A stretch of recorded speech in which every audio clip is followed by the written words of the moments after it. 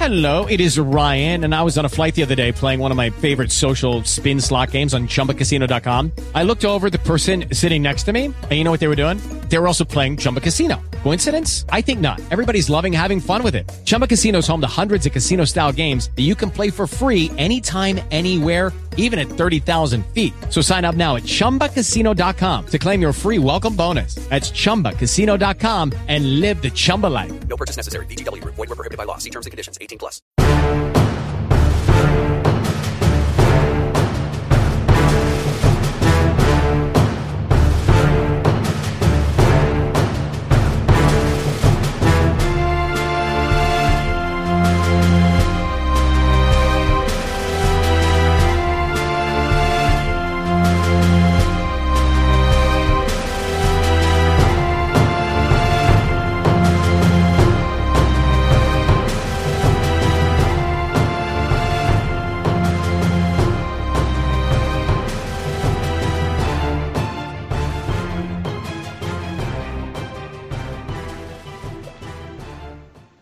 Welcome, guys, to episode number 34 of the Followers of the Force podcast. We are finally here with everyone on the show, and I'm really, really excited to talk about pretty much anything and everything concerning Star Wars tonight.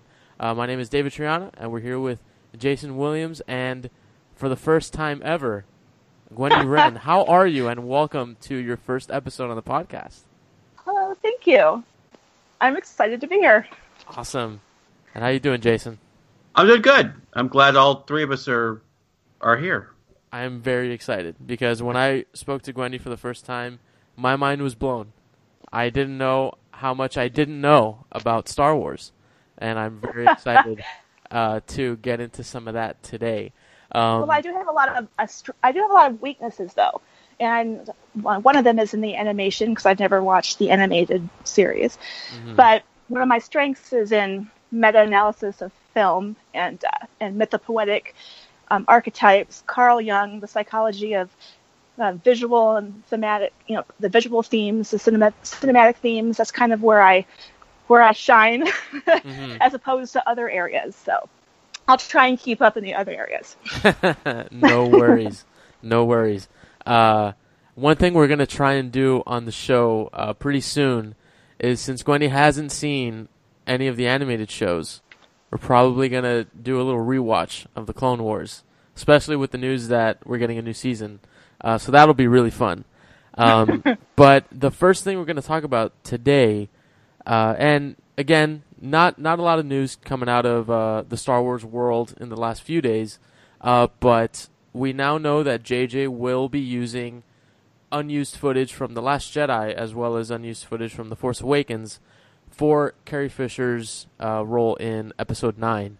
I'm really excited about that just because it makes me feel like they really have a good feeling about doing that. And since they're not relying on, trying to do the CGI thing or completely writing her out of the story, it seems to me like they have they have a really good grasp and they feel like the way the script is written that it's going to work really well. Gwendy, since you haven't been on the show yet, what are your feelings about Carrie Fisher once again being Leia in Episode 9 as her real final send-off for the character? Honestly, I believe this is the only way it could have gone. And this is the reason Trevorrow left. It's because JJ knew what he was filming and how to use it, and could incorporate it into a story better than Trevorrow, who wasn't there on set. And so I don't think he had the best ideas of how to incorporate the old footage into the new. And a lot of people, they believe that, I've seen a lot of people say, oh, well, she's going to be in her old uniform, she's going to be talking, it's going to be obvious that Jakar is behind her, and They never said they weren't going to CGI Leia's outfit, her hair, her background. Mm-hmm. They just said they wouldn't CGI her. Right. So her face and her voice will be there, but everything else can be colored in. Mm-hmm. Well, for the Christopher Lee fighting in Episode 2 and 3, yeah, they CGI'd his head on the Absolutely. guy. fighting the guy, in the lightsaber fight. So there's no reason that they couldn't, get some sort of body double to do the walking around and then just put Carrie's head in. I mean, and that's how they done it. Absolutely. And they did that, I think, for who was I think it was Oliver Reed in Gladiator. I think he died during production, and I think they did something similar to that. Yeah, I feel good about it too. I feel good about them using Last Jedi stuff too. The more the merrier, and I think probably if you take both, you can probably hammer out more of a story, or a beginning, middle, and end story for her. So yeah, I had a point. Sorry. I think going back to the footage from Force Awakens seems like a better idea than using the footage from The Last Jedi, because her style was different. It was more hopeful, and the theme, one of the main themes of Star Wars, is hope. And she was broken at the end of The Last Jedi, but the rebirth, which is a common theme within The Last Jedi, of the Resistance into the Rebellion, and how it was reborn, means that her hope is reborn. And so the way that she was broken, the way it sounded, how bleak everything was, that kind of footage wouldn't be usable. But the footage used in The Force Awakens, when she's so feisty, when she's still hollering at Han, when she's demanding her son back, that kind of stuff, that will be very useful and will kind of give you an idea of where they're going in the next movie. This is not a bleak third chapter. This is going to be a hopeful third chapter. Mm-hmm. And that's the one thing that, and I know we spoke about this a little while ago, kind of talking about how Episode 9 will, how it's going to be crafted, because I remember telling you that I kind of felt like after The Last Jedi, it was the one time where I was like, man, I don't know where they're going to go from here. That's perfect. Yeah, exactly. Yeah. And I couldn't say that, oh, it's the third chapter. Well, it's going to go kind of how Return of the Jedi went. It's going to be like a few years down the future. It's going to be Rey as kind of this seasoned Jedi Knight and all this stuff. But I'm like, man, I really don't know. And I think that's what's most exciting about and Episode 9. You know what that means? Well, that means that Rian Johnson did his job. Absolutely. I totally agree with that. And this is the first movie.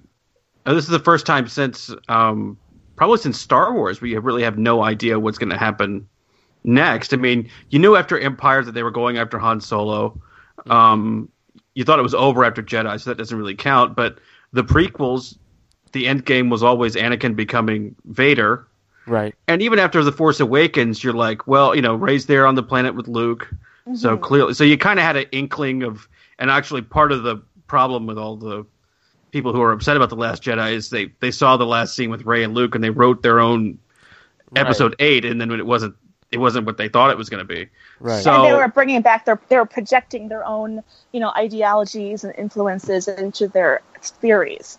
Right. And so, but for, like, I remember walking out of The Force Awakens and not The Force Awakens, The Last Jedi, and going, what do they do now? Like, what, like, this is this was like, it felt a lot like it was, The Last Jedi was like Episode 8.5. Yeah. Like, it was like, there was so much. And so, I mean, there's some things you think are going to happen in this one. There's probably going to be another confrontation between Rey and Kylo. There's, they're going to rebuild. They're still stuck at the hip, metaphorically. Yeah, I mean, there's going to be, another big all-out final battle between the First Order and the Rebellion or the Resistance, or are they officially now the Rebellion, or are they still the Resistance, or does it?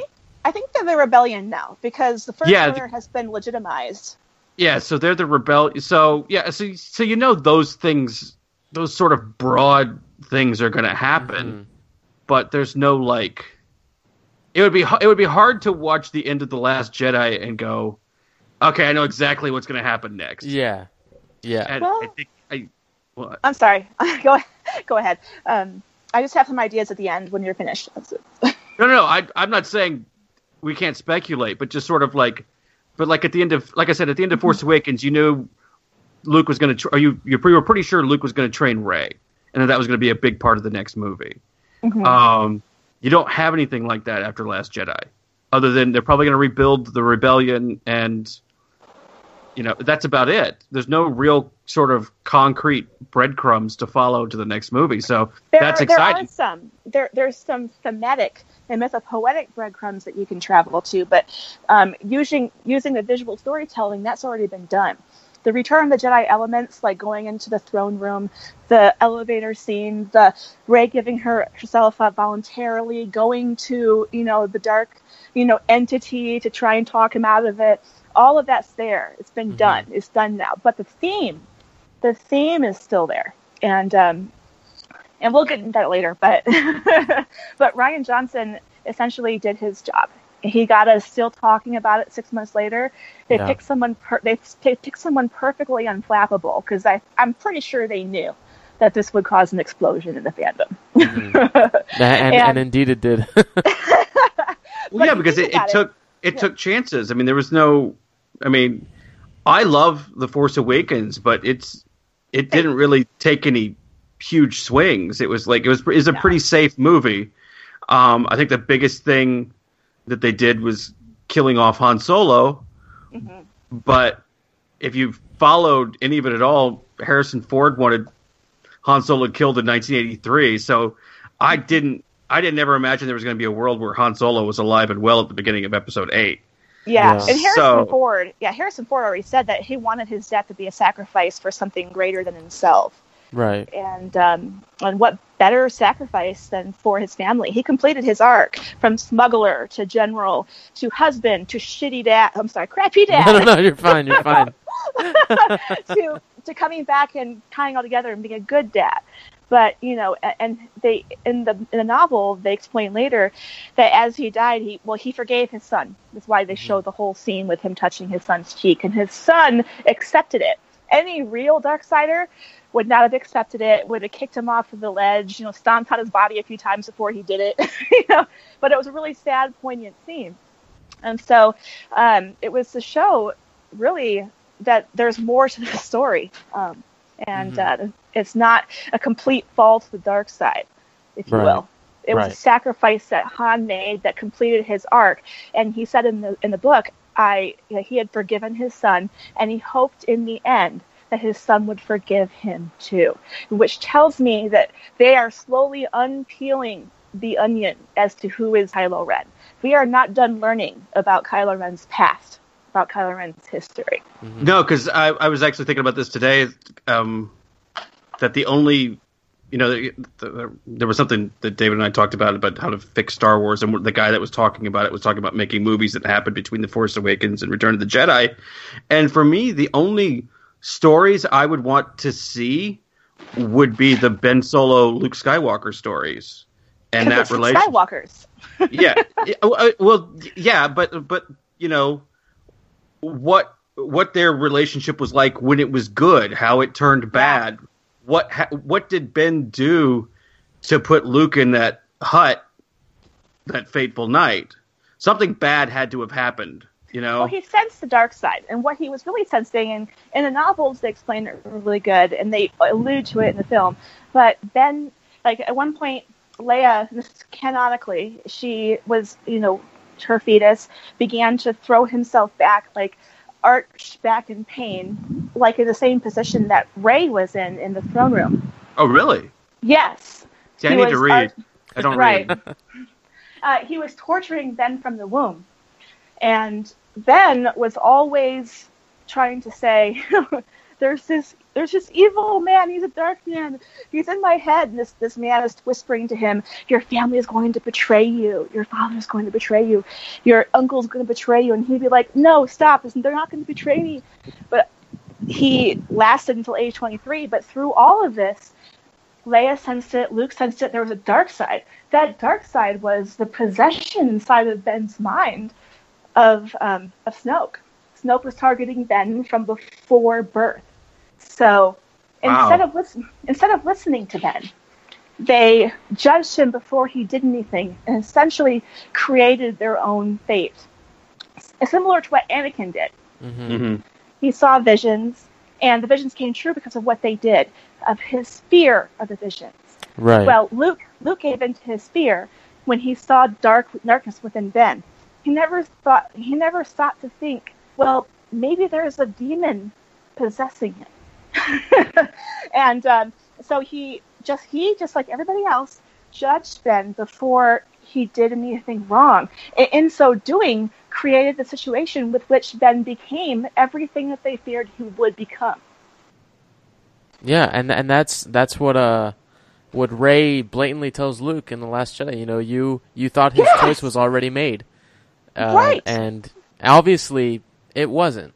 Leia thought the same thing, Yeah. and it broke his heart. Actually, you know what? I have a feeling that Han was the only one that didn't think that way. And that's probably why it was more poignant and sad when Kylo, killed Han.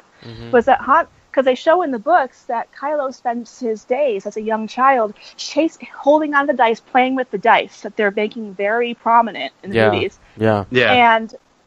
And chasing after his father, and all he wanted to become was a pilot like his dad. He didn't want the Force. He didn't want to become a Jedi.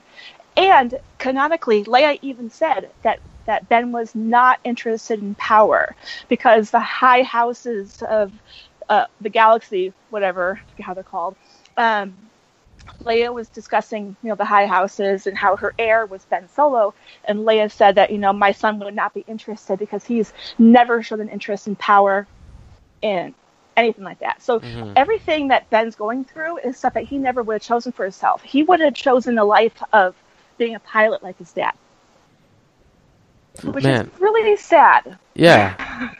and that kind of gives new light to the interrogation scene with Poe. I wonder if there's like a lot of resentment there in that scene now, like, using the Force and pushing his head back and all this stuff. Looking back, he's like, I never knew we had the best pilot in the Resistance on board. Yeah. And he's, if you look at everything that Ben says, especially in Force Awakens, everything is snark, just like his dad. But his snark has more of a malicious, kind of angry tone to it. Right. But it's snarky. And the snark that he shows Poe almost seems like, you may be the best pilot in the Resistance, but I'm the best pilot in the galaxy. Yeah. So there is a little bit of a rivalry between the two. That's another relationship I'd like to see. I really Poe. think they're I mean, Poe and Kylo had to have known each other before, most likely, unless he was sent off to Luke. Ben was very young, right?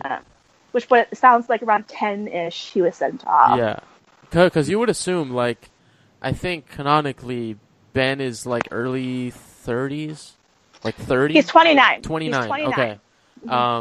So 29, you would figure Poe's probably around the same age. He's 33. 33. Okay. So yeah, I think they could have. I'm sure look. He's such a big presence in Leia's life. He has to have bumped into him at some point. Right. Do you know what I mean? Yeah. So. I'm not sure that Poe knows Kylo is Ben. Oh, really? Yeah. He never mentions it. And in The Last Jedi, he even says, "Oh, look, it's Kylo Ren." He never states, he never looks awkwardly at Leia. I'm not sure that they never quite lay that out as to, because not many people know that Ben Solo is Kylo Ren. The last time the galaxy saw Ben Solo, he was off with Luke. Now, wasn't it a big thing? Again, if my weakness here is I don't read, but I did hear that in the Bloodline novel, one of the big plot points is that everyone finds out that Vader is Leia's father.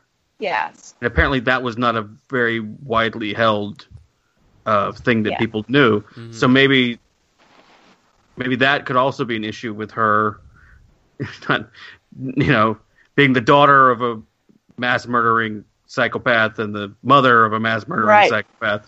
Is not the best place to be, I guess. And what's interesting is that Ben grew up his entire life not understanding his connection to the Force. He grew up thinking he was the grandson of Bail Organa.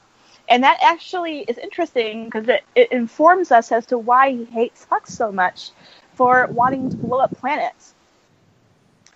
Because he's not a planet blower upper. Because he grew up a Prince of Alderaan. And it wasn't until the age 23 that Ben found out that with the rest of the galaxy, that Darth Vader was his grandfather. And in the books, Leia writes a secret message trying to explain herself to Ben, and we never know if Ben gets it. All we know is that Leia was tearful and crying. But they don't ever explain what the message says. So that's something they could explore in the next movie or in some books. That would be great. And I think that would be some much needed information to give more context as to what, because if I remember right, in the Bloodline novel, during that time, Ben is with Luke, right? I think he's with Luke the entire time. Yeah. Yes. So, and that book I think takes place, but like six years before The Force Awakens. 6 years. Ben is 23, and Ben still is off with Luke, according to Leia. Okay. So that means that the flashback scene where Ben defends himself would be around the age of 23. Okay. So Bloodline happens pretty close to the turning of Ben Solo. Okay. Ben never fell to the Force until he was 23 years old, which is pretty impressive considering there's a demon in your head. Yeah. If there was a demon in my head, I would have fallen a long time before that, especially if I had the power. It's like being able to drink at the age of 6 and not being able to know what to do with that kind of responsibility. I mean, the thing about a lot of people with the Force is that they get awakened older, like with Rey. Right. But the people that are burdened with the Force from birth, it's such a heady. I mean, he doesn't. It's like I said. It's like being able to drink at the age of 6. It's like, how do I even handle this kind of responsibility? We don't look at it from Ben's point of view. Oftentimes, he's never known a day in his life where there wasn't someone talking to him in his head. He's never known a day in his life where he wasn't burdened with the power of the Force, where all he wanted to do. Was he ever confused because he has that line in The Force Awakens about show me, grandfather, show me the ways of the dark side. Now, was that actually Anakin / Vader? Was that more Snoke manipulation? Was that one of my favorite? That's one of my favorite lines because we forget the most important word in that statement. He says, "Show me again the power of the dark side." That implies that he was that it happened before. Yeah, right. The word "again" is the most important word in that entire statement. So something happened. It might have been Snoke confusing Ben into thinking his grandfather was talking to him. But they don't explain it. But we do know that he's been shown something magnificent that he thinks. And we also know that Ben was born with 50-50 proclivity towards light and dark side of the Force. This is unheard of. And if you look at Wikipedia, they explain the difference between Force users and Skywalkers.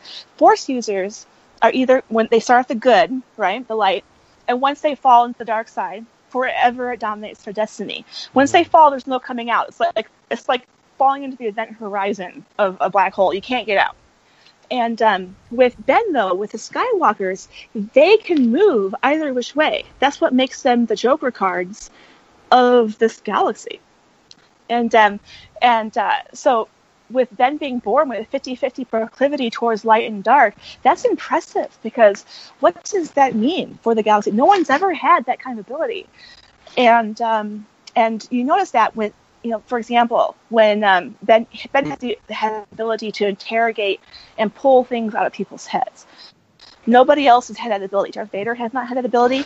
And if you think about it, he uses his empathy because he has people, when they say that he's a psychopath, forget that he's full of empathy. And you see it. He's always close to tears constantly. Psychopaths aren't ready to cry if they drop a hat. Mm-hmm. And he uses empathy to get inside people's heads. But once he's inside their head, he switches to the dark force and then pulls it and shoves it out of their head. So every time he uses the dark side and pulls it out of their head, that empathy tears him apart and creates a very unstable young man. And that's really, really an impressive story arc. You can go a lot of ways with that. I know I'm not really talking about the other two main characters, Rey and Finn, a lot, but they have interesting arcs too. But with regards to Ben, we forget that Ben is a Skywalker of this trilogy. That's been said by Kathleen Kennedy. That's been said by J.J. Abrams. That's been said by Rian Johnson, Pablo Hidalgo. They've all said it. I'm not sure why it's not, clicking inside the fandom's heads. Mm-hmm. So would you say that the sequel trilogy is Ben's story, or is it Rey's story? No, it's Ben's story. Rey is I wouldn't say she's a misdirection. She's not. She's part of powerful light, powerful dark. She's his equal. When he was created, there had to have been something that was created to equal and opposite. And the Force is always seeking a cosmic balance. And for the longest time, the Jedi thought that balance meant an absence of dark. Well, through all of the trilogies, we discovered that balance actually probably means light and dark working together. Look at the picture of the Prime Jedi within the first Jedi Temple. It was half light, half dark, in a seemingly endless, perfect balance. So in order for, and we know it's going to be a satisfying ending, because Trevorrow said it himself, and they've had the ending planned from the beginning. I don't care how they expect to get there, but they've always had the skeleton created of the story. And it's going to be a satisfying ending because it's a Skywalker ending. Otherwise, what's the point? It's a Skywalker story. What's the point? My mind is blown. Then we'll have a satisfying ending, and that means that then we'll have a satisfying ending, which means because he has to complete and take the Skywalker family across the finish line. He can't do that alone. He needs his equal in the light. Together, they create a Prime Jedi. They create a connection that brings the circle together. So Rey is very important, and her story is not diminished at all by the fact that the trilogy is actually Ben's story. This is also her story. Part of realizing that a lot of times when you have like really, really intelligent, well done story arcs, you find out at the end that it was actually someone else's story that you're looking at. And this is kind of what's happening in this movie. They're showing Rey, and they're showing, the story through her eyes, kind of like C-3PO and R2-D2 through the original trilogy. But it wasn't their story. And you're seeing the story through Rey's eyes a lot, but it's not her story. This is a story of the Skywalkers, and only one Skywalker is left to bring it across the finish line. And which is interesting, also, can I just throw this one thing in, is that my favorite part in Bloodline was Han and Leia were having this very special moment. They're curled up, in C shapes in bed, and in between them is baby Ben. He's like all gaga, goo goo goo, whatever. And Han and Leia are talking about their future. And about how one day they're going to have a legacy and they're going to have many grandbabies and blah, blah, blah. And we know that Rian Johnson had input into this story. And Han mentions to Leia, I will never live long enough to see my grandchildren. And then he looks at Leia and says, you foreshadowing that Leia will one day live to see Ben's children, her grandchildren. I don't really know that they're planning on killing off Leia, even with passing of Carrie Fisher in Episode 9. There's tons to keep her alive to and through the end of Episode 9. Mm-hmm. People just need to think imaginatively. Yeah. But there's tons of ways to do it, especially with using her archived footage and using long distance shots, for example. Mm-hmm. They can show that and show her in the end. Yeah, and not only but with like exposition from other characters as well. Yeah. Like saying, oh, she's doing this, or, she couldn't be here for this reason. I think they have pretty easy outs with that. And also, in novels are the perfect place to keep her character alive. I know it for a lot of fans who don't read the books, it's kind of unfair to them, but it's a good way to keep that character alive beyond the movies. But yeah, I know we talked about this too, but my one thing is that I really want to see what happens to somebody like Ben after everything goes down. I don't want him to die, because we've seen that I don't think time he and will. time again. I really I don't. hope he doesn't. I hope he doesn't. It's not, people confuse me with being a Ben stan, save Ben Solo, blah, blah, blah. Mm-hmm.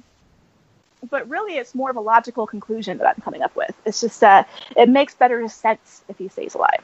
And everyone's like, well, how can he live with the cruel crimes that he's done? I want to know what crimes has he done that barely even on a scale with Darth Vader. We have the beginning with Lord Tantaka.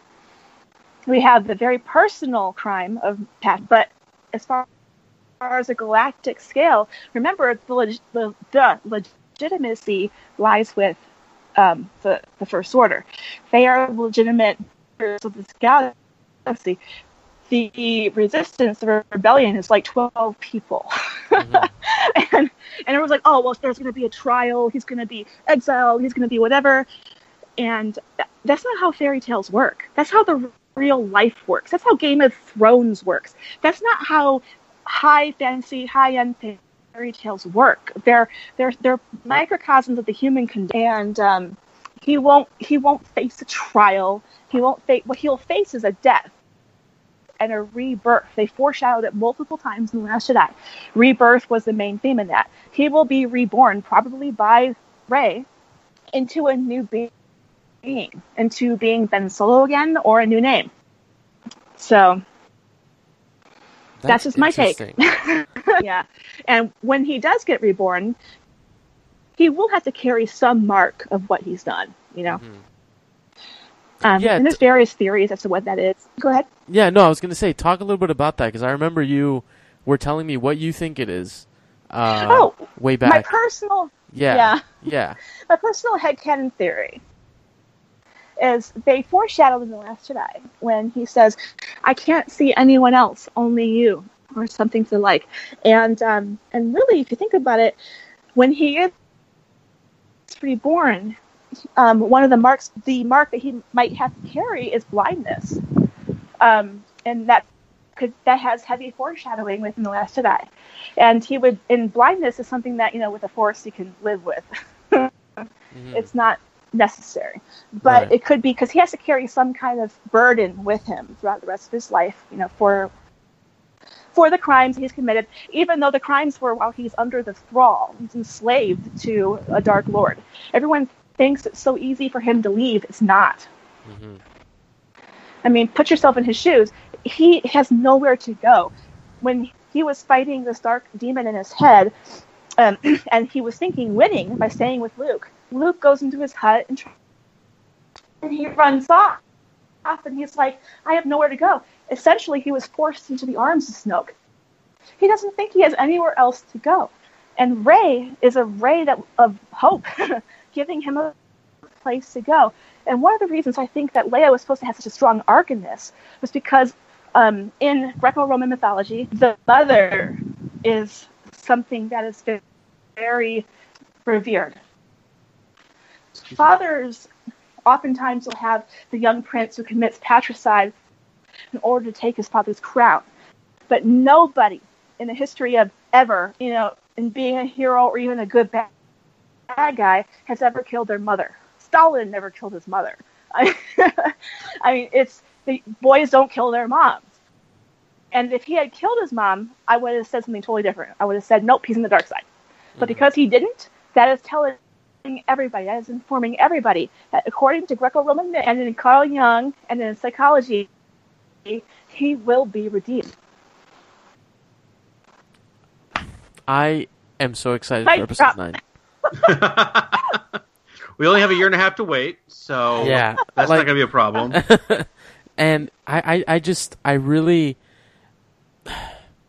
while, as Gwenny just pointed out, like we have a lot of these themes that we can kind of follow, and it'll lead us to pretty much the conclusion that he will be redeemed, and we kind of have a really thin framework as to what's going to happen, but I just want to know how everything's going to be done.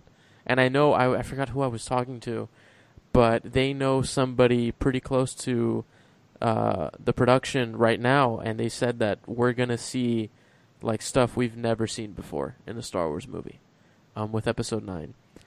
and I'm curious as to what that is. Whether I it's think just whatever it is, it's going to be awesome. yeah, exactly. And Well, and good. I'm glad. I mean, I'm glad that we're going to see stuff that we've never seen in a Star Wars movie before. It's one of the things you want to. It's one of the things you want to see in a Star Wars movie. And I don't. I feel like I'm bashing on The Force Awakens. I'm really not. But there's so much in The Force Awakens was an homage, you know. Yeah, and there's so much. Like I remember, I watched that, and then like a couple of weeks later, I was sitting with. I went and saw my sister for Christmas, and we were up and we were drinking, and we popped in Revenge of the Sith, and I was watching it, and I was like, there's nothing in The Force Awakens like the worlds and the places that they visit in the prequels. I mean, say what you want about the prequels, you hadn't seen anything like those planets and sets before in a Star Wars movie, and a lot of just a lot of The Force Awakens is sort of derivative of the old movies, and I love The Force Awakens. I think it's a really great movie. Yeah. So to know that JJ is going to do some things that we haven't seen yet in now 10 films is exciting, even if it's just, and I mean that more than just planet and set and creature wise. I mean story wise, I'd like to see something we haven't tackled in 10 films. Yeah. No, yeah, absolutely. And I, one thing that I forget if I was talking to you about it, Jason, but I would love to see stuff that we've seen in like Clone Wars and Rebels, as far as the more, I don't want to spoil anything for Gwendy since she hasn't seen it, but more of the more kind of Force-centric, more mystical stuff that I think would be really cool to see on screen. And while it'll be hard to explain in, a 2-hour and 20-minute movie, like a little mention, you kind of want to pick the thing that would be easiest to explain in the least amount of time. Right. And I think there's like Darth Maul in Solo. Yeah, exactly. Which blew my mind because I was like, what's going on? I thought he was dead. I'll just say this. Couldn't happen. Wendy, now you have to watch Clone Wars. I have to, because why is this dude alive? He didn't have a pelvis. How do you live without a pelvis? Okay. So yeah, like something like that I think would be cool to put in there. But as far as Episode 9 as a whole, I mean, aside from what we talked about, I really have no clue what they're going to do. I just know that Kylo Ren can't die, just because I want to see what that looks like. I want to see what... If he dies, it would be completely derivative of Darth Vader dying. Yeah, exactly. And that's what I don't want. Yeah. No. Because I would be like, man, we saw this already. He's going to die. Yeah. Yeah. And if the other two options is he lives and he's bad, well, that would complete the Skywalker arc in a completely crappy way. They're not going to go there either. That leaves one option. He's going to live and it's good. Or it's good in a way that's creating balance. So good could mean satisfaction to multiple areas of fandom. He doesn't have to, and I'll never think that Ben will always be all good. He never will. Never. He can't. He'll always be like 80-20, like 80% good, 20% bad. Bad, good, and then Rey would be the opposite. Right. Because the two have to fit like a key, Right. And key in a keyhole. So him being redeemed, I'm not sure we're thinking in the right terms. Why does he have to be redeemed? Why can't he just be himself and be accepting of himself, grow, and become a better person with accepting the light and dark inside of him? Because what are fairy tales? If nothing but a reflection of the human condition. What these stories are trying to tell us is that we all have to accept the light and dark inside of all of us. Nobody is all light on Earth. Nobody is all dark. We're a mixture of light and dark. Ben and Rey together, they exemplify what it means to accept the light and dark within all of us. Because why? Because this is a fairy tale. This is not a one-for-one correlate with life. Yeah. I mean, I can't put it in better words. I don't know, Jason, if you want to take a stab at that. No, I'm good. Yeah, I mean, sorry. like, And Finn, everyone's like, "Whoa, what about Finn? Finn's getting No, he's not. Finn's going to have a great arc. We can talk about that later. But Yeah. because in the beginning of The Force Awakens, they introduced, there's a trio. Everyone's like, what's the trio? The trio is Finn, Rey, and Poe, right? No, because they introduce in The Force Awakens 3 characters in the beginning. All 3 characters are introduced in masks. They show Rey in her only mask in the entire movie. And they introduce Kylo in his mask. They introduce Finn in his mask. What are the 3 characters they have in common? One of them is that they all feel abandoned or don't have family. The other commonality is that they're all virgins. Finn is just as virginal as Ben and Rey are. Adam Driver even asked in Last Jedi, had this guy even kissed a girl? Because he doesn't act like he has. Right. And no, if you're getting the vibe that he's kind of virginal, it's because he is. And Rey obviously is, and Finn is too. And the other third commonality is that they're all trying to find their place in the universe, in the galaxy. None of them know where they fit. Whereas Poe, he was introduced maskless. He's obviously a man of the world. He's been around. Right. And he knows his place. All 3 reasons for why Finn is part of the secondary character trio, not the primary. So Finn and Rey and Ben / Kylo are the trio of the trilogy. Well, that just makes me think about the last trailer they had for The Force Awakens, and they had little narrations. It's Rey, it's Finn, and it's Kylo. Yes, and look who's billed. It's Adam Driver. Look, he has the first billing in both movies, ahead of Daisy Ridley, and everyone's like, "Oh my gosh, this is anti-feminist." Blah. Well, to throw in politics in this, I'm just saying bullcrap. It's nothing to do with feminism. It has to do with the fact that Adam Driver represents the Skywalker of the trilogy. Well, he's also done some stuff before the Star Wars movies too. Yeah. But a lot of people haven't seen the things that I never knew who Adam Driver was before. I never watched Girls. Yeah. I never knew. I didn't watch Girls Llewellyn either, but I Davis. knew he was on Girls, and I think I saw a couple of movies that came out. He's actually a very good actor. Oh yeah. There's Brilliant. Midnight Special where he's great against tight. He's the government guy. Right. Yeah. And there's a movie that came out last year called Logan Lucky, where he's a vet with. Brilliant. He's great in that. Yeah, he's great in those movies. So, my whole thing about him, whether or not he lives at the end of 9, has very little to do with thematic themes. I just don't know if he's like if he's going to still want to make Star Wars movies. Do you know what I mean? Like it just seems like Adam Driver, the actor. It seems I don't think he hates it, but I think he wants to do different kinds of movies and different roles and different kinds of movies. He's on a Harrison Ford arc, Yeah. Honestly, this guy is going places. Yeah. And Star Wars is just part of the vehicle for it. He's rather more of a theatrical character / method actor. Mm-hmm. Yeah. But remember, when they say end of the Skywalker saga, it doesn't mean. This is where I'm going to throw this in here. The end of the Skywalker saga does not mean the future past, linearly, the Episode 9 story. It doesn't mean that Skywalkers are not in the story. They're just part of the major cameos. They're part of the major art. Every once in a while you see them, and then they disappear. You know what I mean? It's other people's stories. To remove Skywalkers completely from the story would be it would be suicide. I mean, look at the first Rogue One, for example. I mean, it was a good movie, good. And then, boom, the Skywalkers were there. Darth Vader, Leia. Woo! Like, you heard the entire audience just go nuts.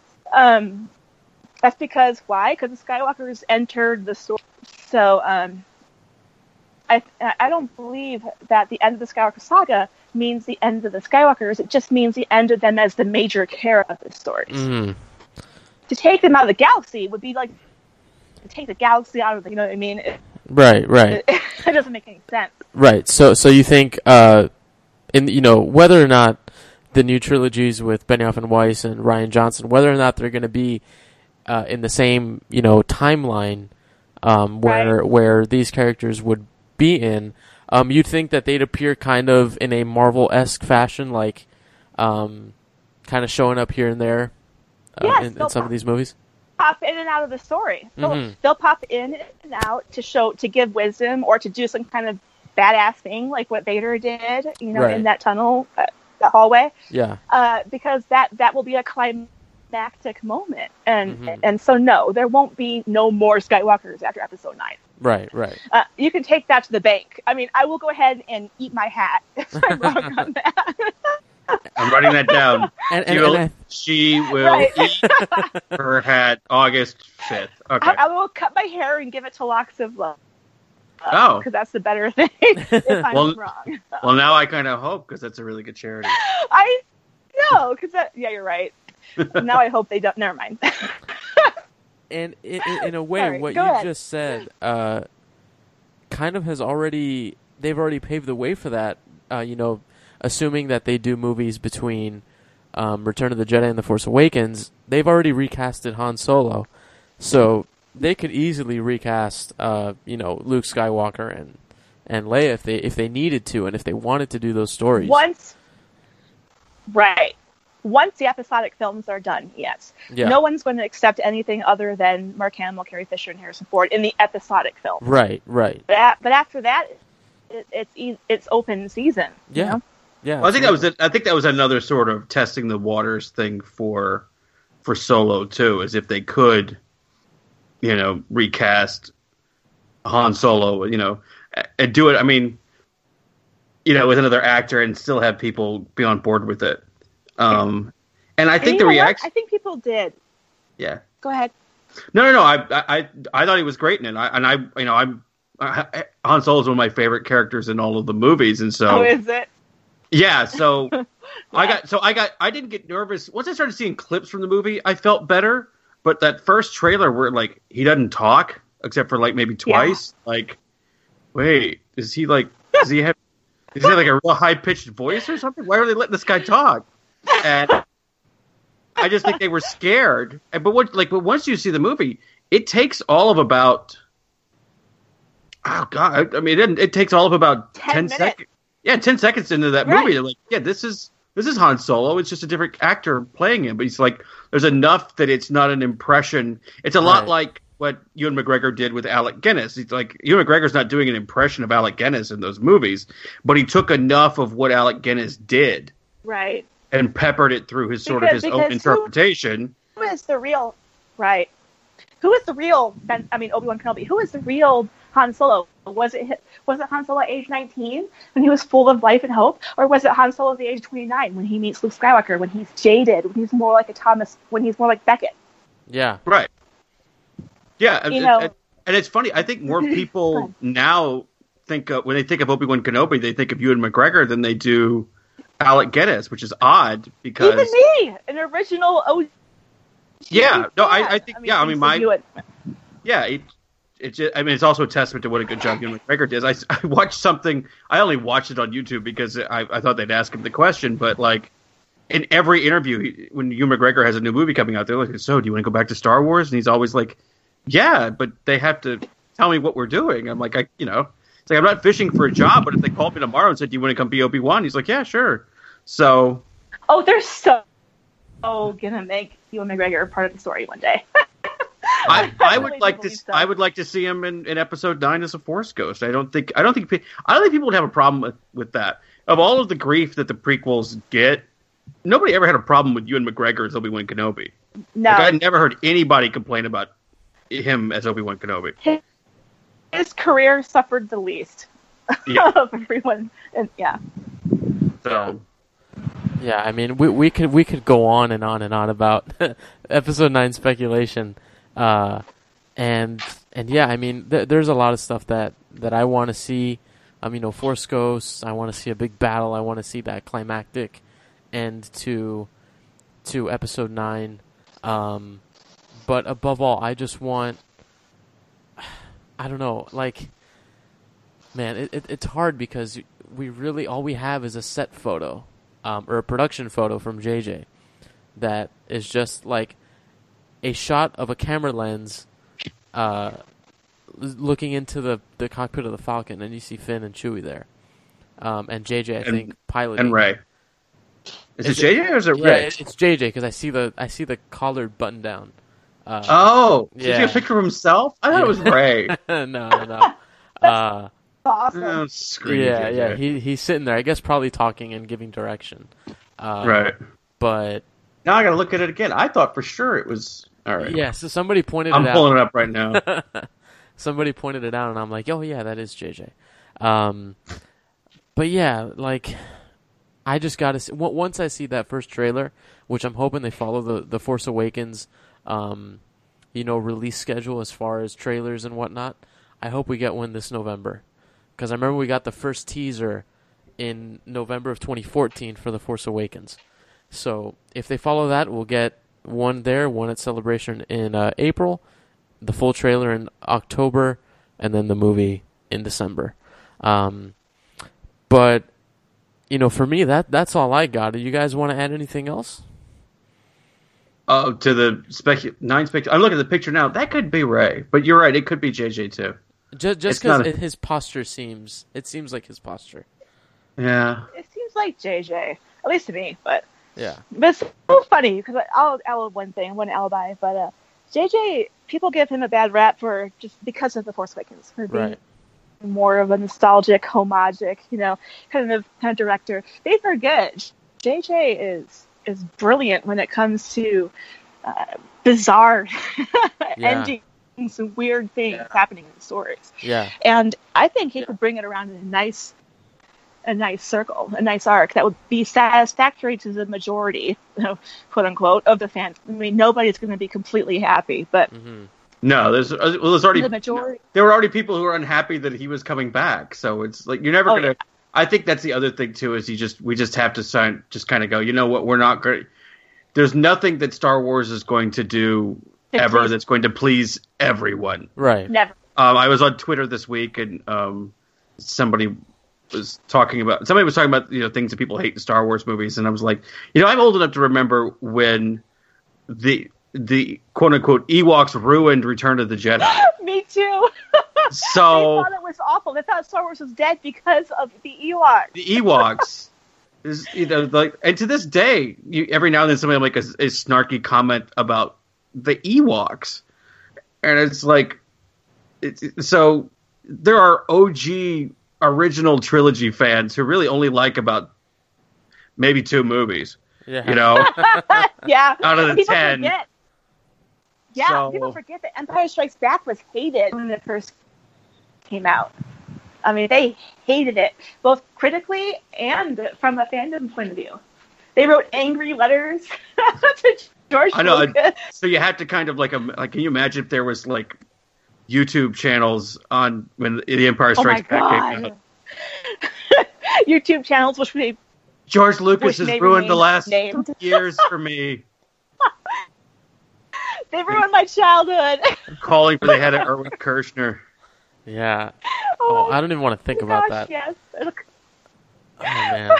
But in a way, you can kind of laugh about it. I mean, you really can. Yeah. Because it's everybody says their favorite movie, or most people says their favorite movie is Empire. But at the time, I remember before Empire came out, a couple of friends of mine saw it, and I was like, "What happens?" And they were like, "Han Solo dies, and Luke gets his arm cut off." I'm like, "What?" Yes, and you know how there's shippers.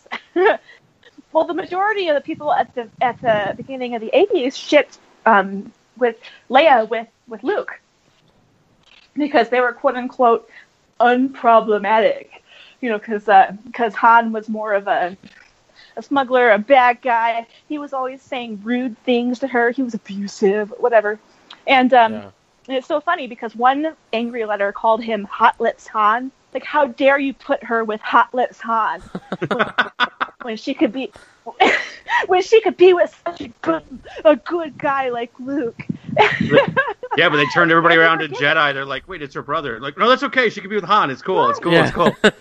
They forget that the majority of the stories, they that's the whole point. They're supposed supposed to be angry and start conversations with the more quote unquote problematic characters. Mm-hmm. Because in the beginning of The Force Awakens, everyone's like, oh no, she'll never get with Kylo Ren. They'll never have a connection. Blah. And then what happens?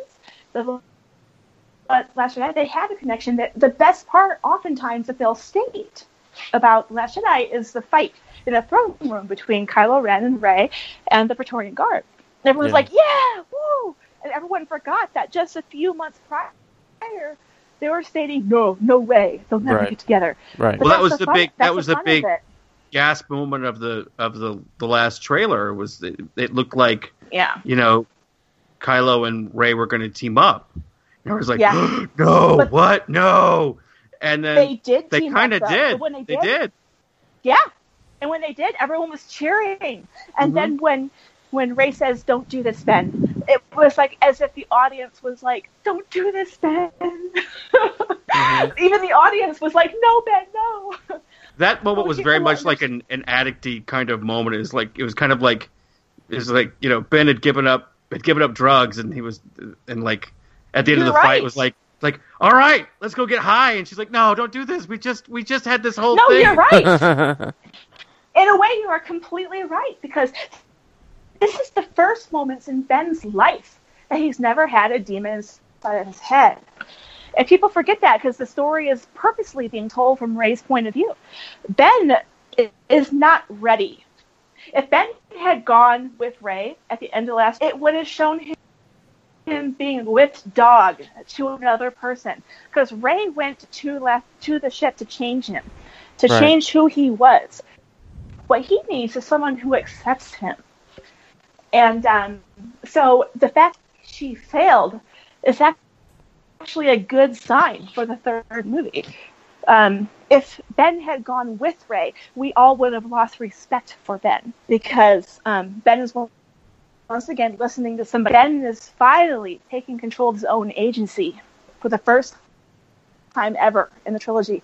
What's he do with it? He completely mucks it up, but it's nevertheless his own agency, and he's going to learn, and that's the point. We as an audience will learn along with Ben. There was a rumor that came out months and months and months ago, and I would say take any rumor with a grain of salt, because I think it was a Reddit rumor. But supposedly one of the rumors around Episode 9 is that Kylo is a benevolent leader of the First Order. I have thoughts on that. If you're okay with it. I know I'm hijacking this whole thing. No, you're fine. It's my first podcast, so I'm super excited and nervous. but there's a reason for that, and okay, go back to what you were originally saying, and I can respond to that. Oh, just that he was the Kylo is supposed to be a benevolent dictator, I guess. And if you look at the very last shot of Kylo, if you look at the very last shot of Kylo, you see him in what's called the penitent position. In filmmaking, the penitent position is where the light is shining behind someone who's usually in dark, and the camera is above the person, and the person is directly in the center of the camera, and the camera is shooting down at the person. That person is on both knees. That is called the penitent position. And if you think about it, Luke, he had two purposes when he projected himself to create. One of them was to rebirth the rebellion. The other was to non-violently, in the most Jedi way possible, give Ben a reason, an outrage for his anger and hate. I mean, Ben has a legitimate reason to be angry at Luke. And you see it in his very teenage and adolescent way. He's like, I'm sure you are, when Luke says, I'm sorry. I mean, you can honestly see your own 17-year-old kid yelling at you the same way. Right. And that's on purpose, and you see that moment when Luke, disappears, and Kylo realizes that Luke died. Because he foreshadows in the beginning of the movie that if you project yourself across the galaxy, you'll die as a result. And he realizes that Luke will die. And you see in his face, because Adam Driver is such a good actor, that he's really sad he realizes that this is the last moment he has with his uncle. And his uncle says, "See you around, kid," which is a practical assurance that Mark Hamill's in the next movie. Well, that in the press release. Yeah. Well, yeah, that. But he was always going to be the next trilogy because he's promised to haunt Ben and he's going to talk to Rey. But one of the biggest reasons for why I believe Ben will be a benevolent leader, or at least a more balanced leader, is because Luke succeeded in his second goal, which people don't talk about much, and that is his goal of getting the anger and hate out of Ben. And why do I believe that his anger and hate is gone? Because of the penitent position.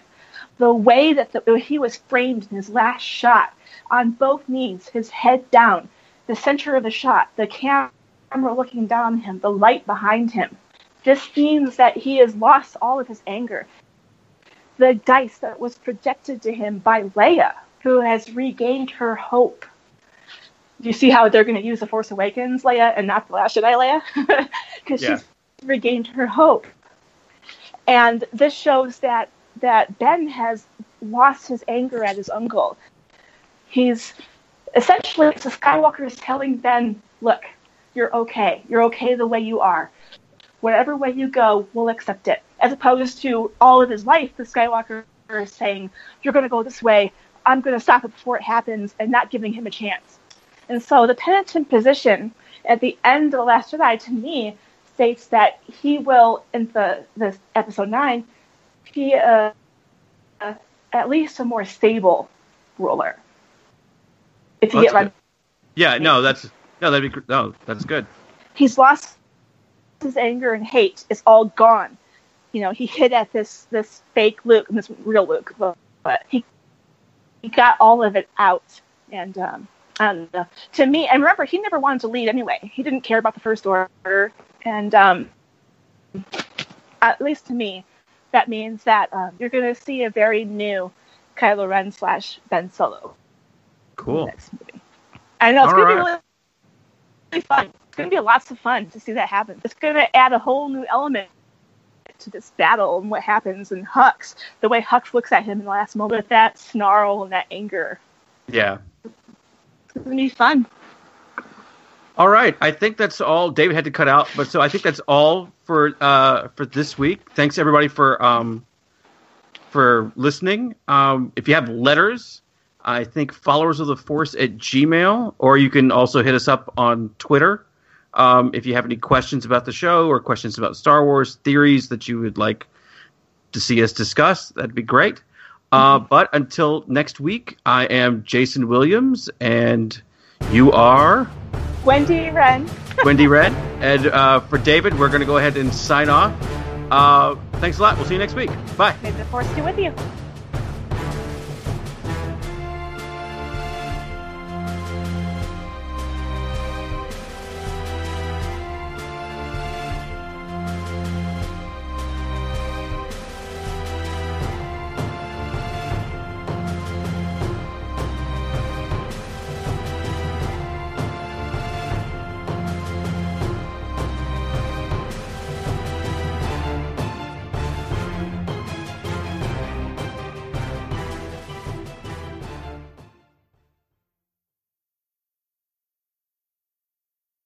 It is Ryan here, and I have a question for you. What do you do when you win? Like, are you a fist pumper, a woohooer, a hand clapper, a high fiver? I kind of like the high five, but if you want to hone in on those winning moves, check out Chumba Casino. At ChumbaCasino.com, choose from hundreds of social casino-style games for your chance to redeem serious cash prizes. There are new game releases weekly, plus free daily bonuses, so don't wait. Start having the most fun ever at ChumbaCasino.com. No purchase necessary. VGW Group. Void where prohibited by law. See terms and conditions. 18+.